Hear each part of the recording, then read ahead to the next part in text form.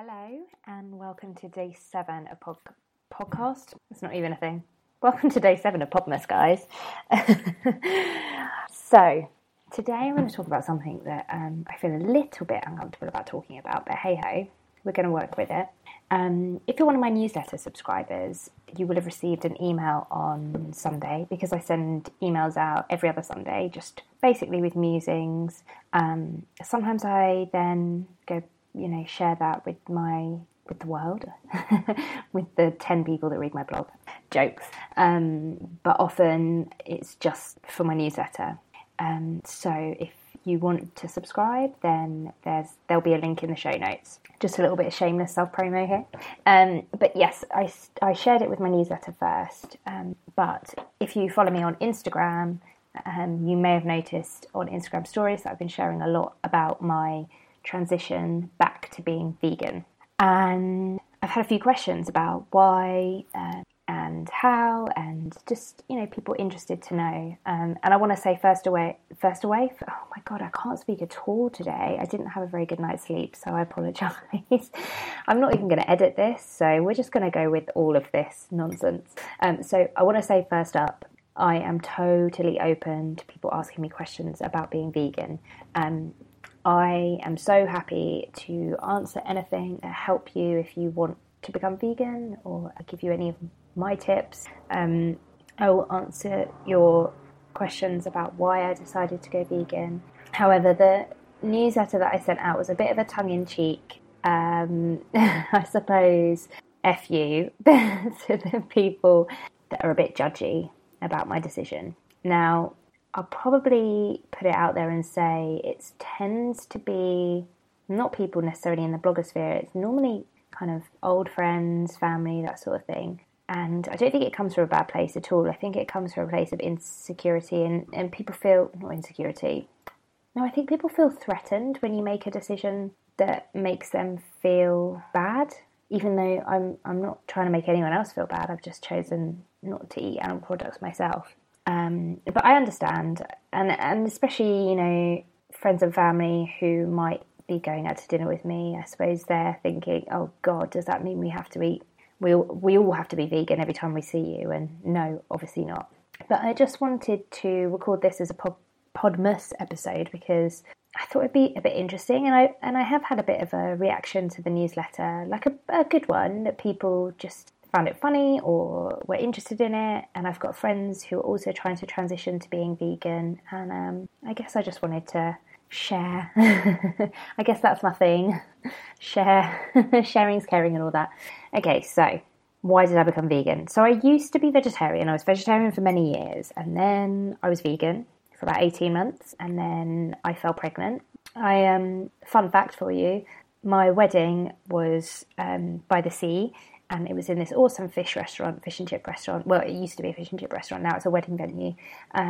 It was in a place called Whitstable, which is very famous for its oysters. And we had fish and chips and oysters and all the rest of it.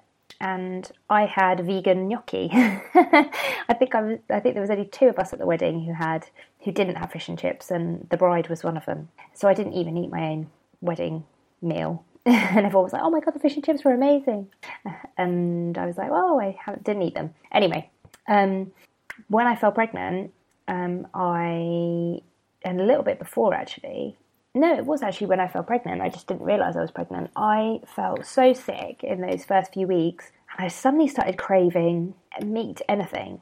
And that's not because I needed meat to survive. I think it was just the changes in my body and just feeling a bit nauseous and whatever. Anyway, and also I should say that I was working in an office at this point. I was a staff writer for the Express, so I was commuting, like a fairly long commute, and I was working crazy hours, like getting up at 5:30 in the morning and coming home at... I did shift, and that's what staff writing's like, so I would either do like a 7 till 3 or 3 till 11 p.m, and weekend shifts as well. So I was kind of working crazy hours, and I'm not really made for office work, so I found it quite tough. And so I was surviving on quite a terrible diet also. Anyway, I basically went full carnivore. And I just, the whole way through my pregnancy, I think I didn't want to have to think about another thing apart from keeping my baby alive. And I just ate whatever I wanted. And when I say I ate whatever I wanted, I really was eating for about 10 people. That's absolutely fine. So recently, so Anais is 7 months old and we're sleeping better. She's sleeping better. So therefore me and Ollie, my husband, are sleeping better. Apart from this week where she's been teething. And I decided, I want to go back to being vegan probably about 6 weeks ago. And I did, and that's it. And so I've been vegan again for almost 2 months. And my husband is now vegan. He has been vegan for, I think, 2 weeks. And obviously we're now thinking about, I'm weaning Anais, and so she's starting to eat solid foods. She only eats, a massive yawn then. She only eats fruit and vegetables anyway. I gave her some of my food the other night, some lentils and stuff. But we're thinking about maybe we'll bring her up vegan. We're not really sure yet. We think we will, but, who knows? It's just another decision I don't want to have to make just now. Now, the reasons that I decided to become vegan are the following. So I feel healthier. Genuinely, I think you got to go with your gut, right? So I never really weigh myself. I'm just using this as an analogy. I never really necessarily weigh myself, but I go by how my clothes feel. And when it comes to how healthy I feel, I've just gone with, I feel healthier. And I'm not doing this for weight loss, obviously. And I feel sort of lighter and healthier, and I just feel better. My skin's better. And before you ask me, I get every single vitamin I need except for B12 from my plant-based diet.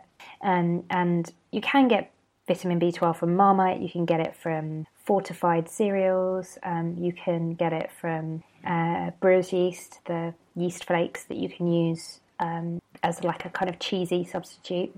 But unless you're eating a hell of a lot of Marmite, you won't get it in enough, I don't think. But you can get back to me. I'm not a doctor, or a nutritionist, so I'll leave that to you to decipher. I don't believe there's such a thing as humane meat. This is a difficult one, and I know that I'll be criticised for this, but whatever. For me, an animal being slaughtered, it's never humane. An animal having a short life, which always ends in death, there's nothing humane about that. Animals are sentient beings. They feel pain, they feel emotion. So I don't love any food so much that I think I can eat it thinking that's okay, that animal died for me to eat this, whatever it is. Even cheese, and I really loved cheese. A bigger reason probably for my husband is animal agriculture, which is the number one cause and contributor to climate change. It's the number one reason for the degradation of the rainforests, which could completely disappear in the next 7, 8, 9, 10 years.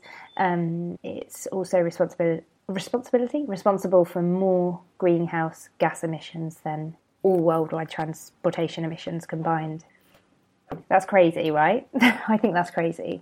And that's even before you start talking about the difference between methane and CO2 emissions, because methane, as many people know, like cow farts basically, are far more harmful to the environment than CO2, and we can affect it. We can affect climate change really quickly by reducing our meat consumption. I also believe that eating meat this is a fact, eating meat is not sustainable. So much of our world is starving, right? So we know that in the West we completely gorge on meat. And I'm not just talking about the UK, obviously I'm talking about America, who consume meat in vast quantities, but basically the Western world. And it's not sustainable. We don't, animal agriculture already takes up like crazy amounts of the world. It takes up space, it guzzles water, which we're running out of. And if you don't believe me, then just Google it.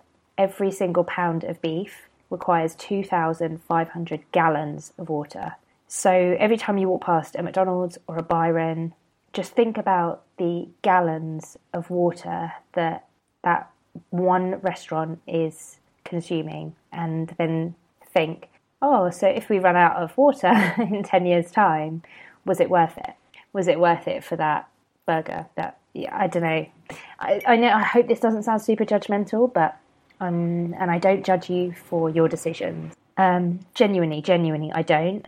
I guess what I do judge is when people judge my eating choices and my diet choices, and judge the reasons why I've chosen to be vegan. And, you know, I'm not perfect. I am 100% not perfect. I make mistakes, and sometimes I accidentally eat an animal product. I had honey the other day, and I forgot, actually, eating honey isn't vegan, because bees don't produce honey naturally for humans. They produce it for themselves. So, you know, vegans don't eat honey. And not all of the makeup and in my disgusting amount of makeup in my cupboard, not every single piece is cruelty free at the moment. And yeah, there are things that I don't do right. But if you look at the definition of being a vegan, it's not about being perfect. I'm trying really hard every day to eat as vegan as I possibly can and make as many vegan choices as I possibly can. And I would rather do that and make a couple of mistakes every day than give up and have a carnivorous lifestyle again. That's my decision, and I don't judge you for yours. But if you do want to learn more about what it's like to be a vegan, if you want to try it out, then I would really recommend that you head over to Veganuary, Veganuary, which is veganuary.com, which is it's a not-for-profit set up to every January. Initially, it was set up that every January you sign up and it's a pledge and you try and go vegan for 4 weeks. But actually, you can sign up tomorrow and just do 4 weeks from now if you wanted to. And they send you really helpful resources. They'll send you tips and tricks and recipes every single day and give you information on films that you could watch or books that you could read. And really, really super useful resources like how to read labels, because actually that's really hard, is like how to read a label and find out if it's vegan or not. I found that hard, and I credit Veganuary with helping my whole family stick at being vegan. I would also recommend that you watch, there's a few documentaries on Netflix that are really good. There's one called Vegucated, there's one called Cowspiracy, and one called What the Health. They're all fantastic documentaries. And also, please feel free to tweet me, slide into my DMs. I'm at Wanderloose Blog on Twitter, on Facebook, on Instagram. And you can email me, lucy@wanderloose.com. You can head over to my website, wanderloose.com. And yes, I'm always happy to answer your questions. I think that's it for today. Keep sending in your amazing suggestions for topic ideas. I love hearing them. Until then, I'll see you tomorrow.